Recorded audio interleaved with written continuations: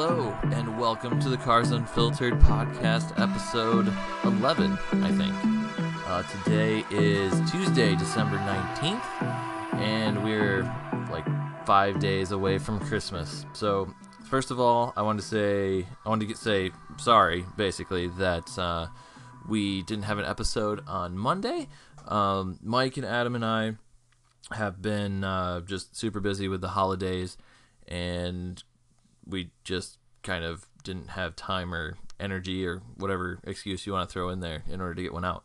So this is kind of a little micro episode today. It's just me today, so I'm going to give a little update, some news that's happening in the industry, and then Mike and Adam and I are going to try and record a Christmas special podcast, actually, that should be coming out very soon. Faraday Future, and they're apparently not doing very good, which we'll talk a little bit more about here soon, and also Aston Martin and Ferrari. So kind of a supercar day today, I guess it would turn out to be. So yeah, let's start out with Aston Martin, since we're kind of going into the holiday season and gift giving. And yeah, I'm not saying, give the gift of a DB11, but if you can do that, message me directly. I'll give you my address, and you can ship away. So Aston Martin is actually looking at doing an initial public offering for their company. So that means that at some point here soon, you might be able to actually buy Aston Martin stock, which works out great for me because Aston Martin has been voted the coolest brand, and for, I don't remember how many years in a row, but since I can't afford an Aston Martin, maybe I can get a share of their stock, and that will make me cool. Maybe? No. Maybe? I don't know. It might be worth a shot anyway. So yeah, one of the interesting things about this potential IPO is that it's kind of it's kind of weird to me, actually, because I follow the stock market fairly closely, and Aston Martin has kind of continually not been profitable. So one of the things that, if you're not super familiar with the stock market, one of the things that makes stocks really work is when your company is actually profitable. And if your company's not profitable, then your stock doesn't tend to be worth very much after a while. And when you go public in an initial public offering, you have to kind of turn over and make public all of your financial records. So it's very difficult to, difficult's kind of a relative term, but it'll be a lot easier to see how Aston Martin is doing financially. So, I don't know, it's kind of interesting. Ferrari took their company public, was it last year or early this year, and it's actually been doing fairly well. Ferrari, though, has a gigantic merchandising side, and the F1 stuff for Ferrari is huge. So, which Aston Martin has some of that too. But I think maybe they're doing this kind of based off of the success of the DB11. I think they've sold a lot of DB11s and a lot of their newer cars. The last time I looked, I think we mentioned it on here, Aston Martin doesn't have a single vehicle for sale right now that has a top speed of under 200 miles an hour. Somebody fact check me and let me know. But I'm pretty sure if you buy a new Aston Martin, it goes 200 miles an hour. So that's cool. We'll see how they do. That could be cool. The next thing is the Ferrari 488 GTO, potentially. Autoblog released some spy shots of that, and I'm a fan of the 458 Italia, and even like the 430, honestly. And the 488 looks great. It does have, it's the first in that line of Ferraris to go the not naturally aspirated route, so it's a turboed car. And yeah, it's interesting that they're going to do a GTO version of it. It looks good. I mean, the spy shots look good, even though it's got some camel on it. The front looks a little bit more aggressive, the front bumper. And then the back, that looks a little bit different to me. It's hard to tell with the camo tape, but the back definitely looks a little bit more aggressive, and it looks pretty good. Yeah, the GTO version of Ferraris or trim or however you want to put it.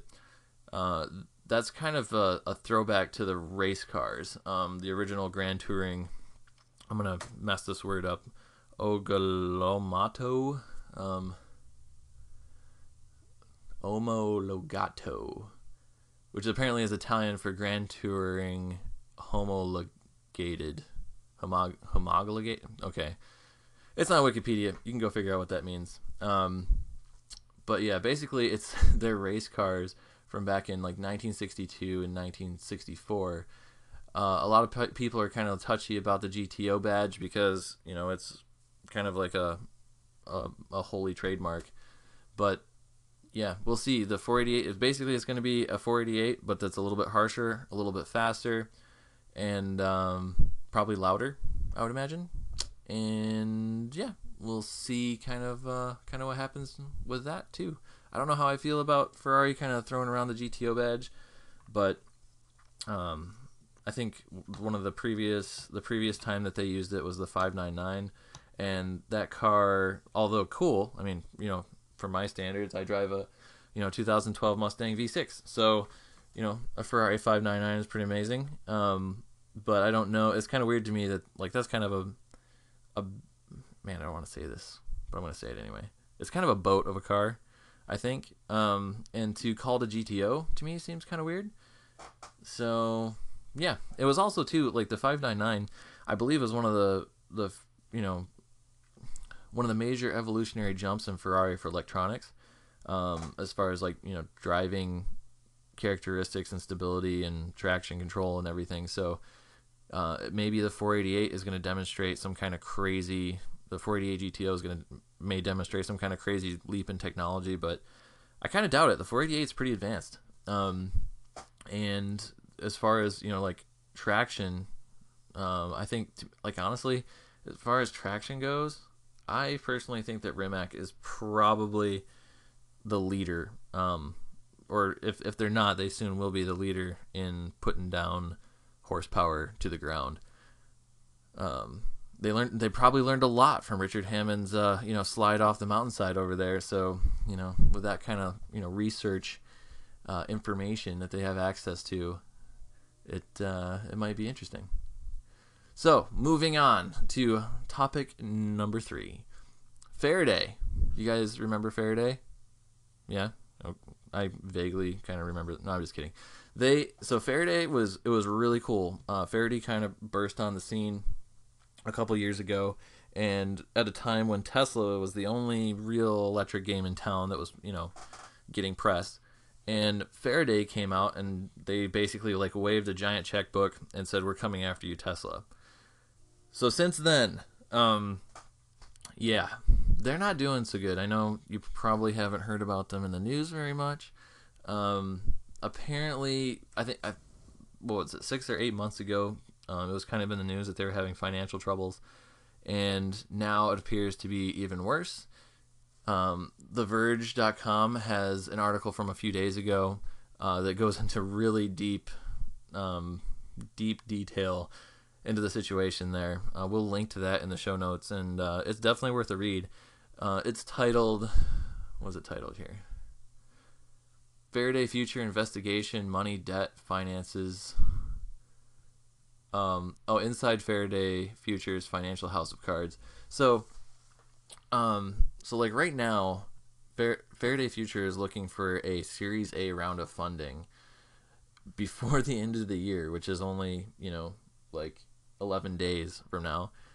And they're supposed to get $1 billion from something in China. There's a bunch of companies listed here, and I kind of read it fast, so I'll probably mess it up if I say which one. But apparently China has kind of, their China funding side has kind of cooled off a little bit. And then also they're saying in the article that employees aren't even showing up to work anymore, which is not a good sign. They also kind of go into some detail about how money flowed at the company, and the way that they make it sound, which again, like, this is like third hand, I guess, really, for me, right? The Verge talked to some anonymous employees, or employees that want to remain anonymous, and then I'm reading their article. But the employees were saying that when money and funding came in, it was almost immediately spent.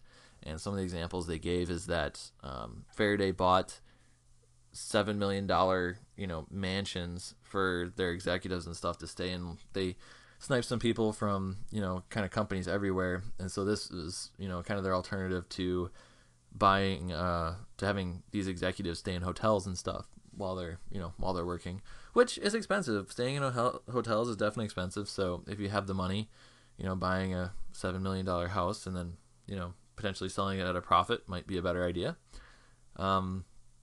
But yeah, it's kind of weird. I mean, really, it's just kind of weird. So they are, they have one of their cars in Transformers 5, and they're kind of like pushing ahead. But even that, apparently, they have some unpaid bill, in putting their FF91. So in Transformers, so they're having a lot of problems, and I think just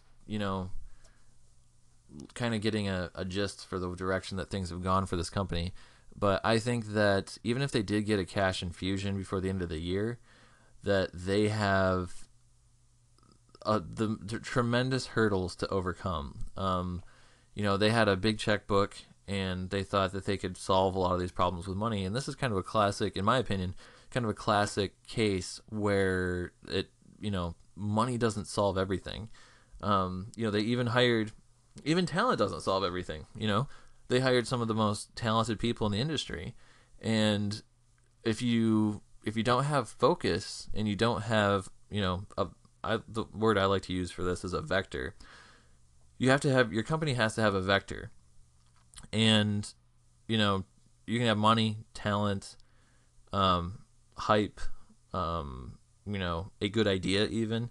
But if you don't have a vector that everybody in your company can march towards in order to achieve, whatever it is you're trying to achieve, then what happens is disarray. And to me, that's kind of what it looks like has happened here. So, yeah, we'll see what happens. I mean, the only way that I think that they could come back is A, if they were acquired, and B, if they got some kind of money under the terms of we're basically going to start over, and just shrink everything back and try and focus back on the product. And if they did that, maybe they'd have a chance. But I mean, you're asking a lot. There's a lot of egos at this point, right? You have people built up, people used to spending millions of dollars, and it would not be an easy mentality to overcome. So yeah, we'll see. It's gonna be interesting, but we'll be keeping an eye on that for you as the end of the year approaches, and we'll let you know what happens to Faraday for sure. So yeah, that's pretty much what I have for today. We're going to try and Mike and Adam and I are going to try and do a Christmas special podcast episode here coming up very soon. And keep an eye out for that. Subscribe to the podcast. Check out carsunfiltered.com and our Instagram, Cars Unfiltered, and Twitter and Facebook, all the things. And have a happy holiday. And we're looking forward to doing some really cool stuff in the new year. So thanks for listening, and we'll see you soon.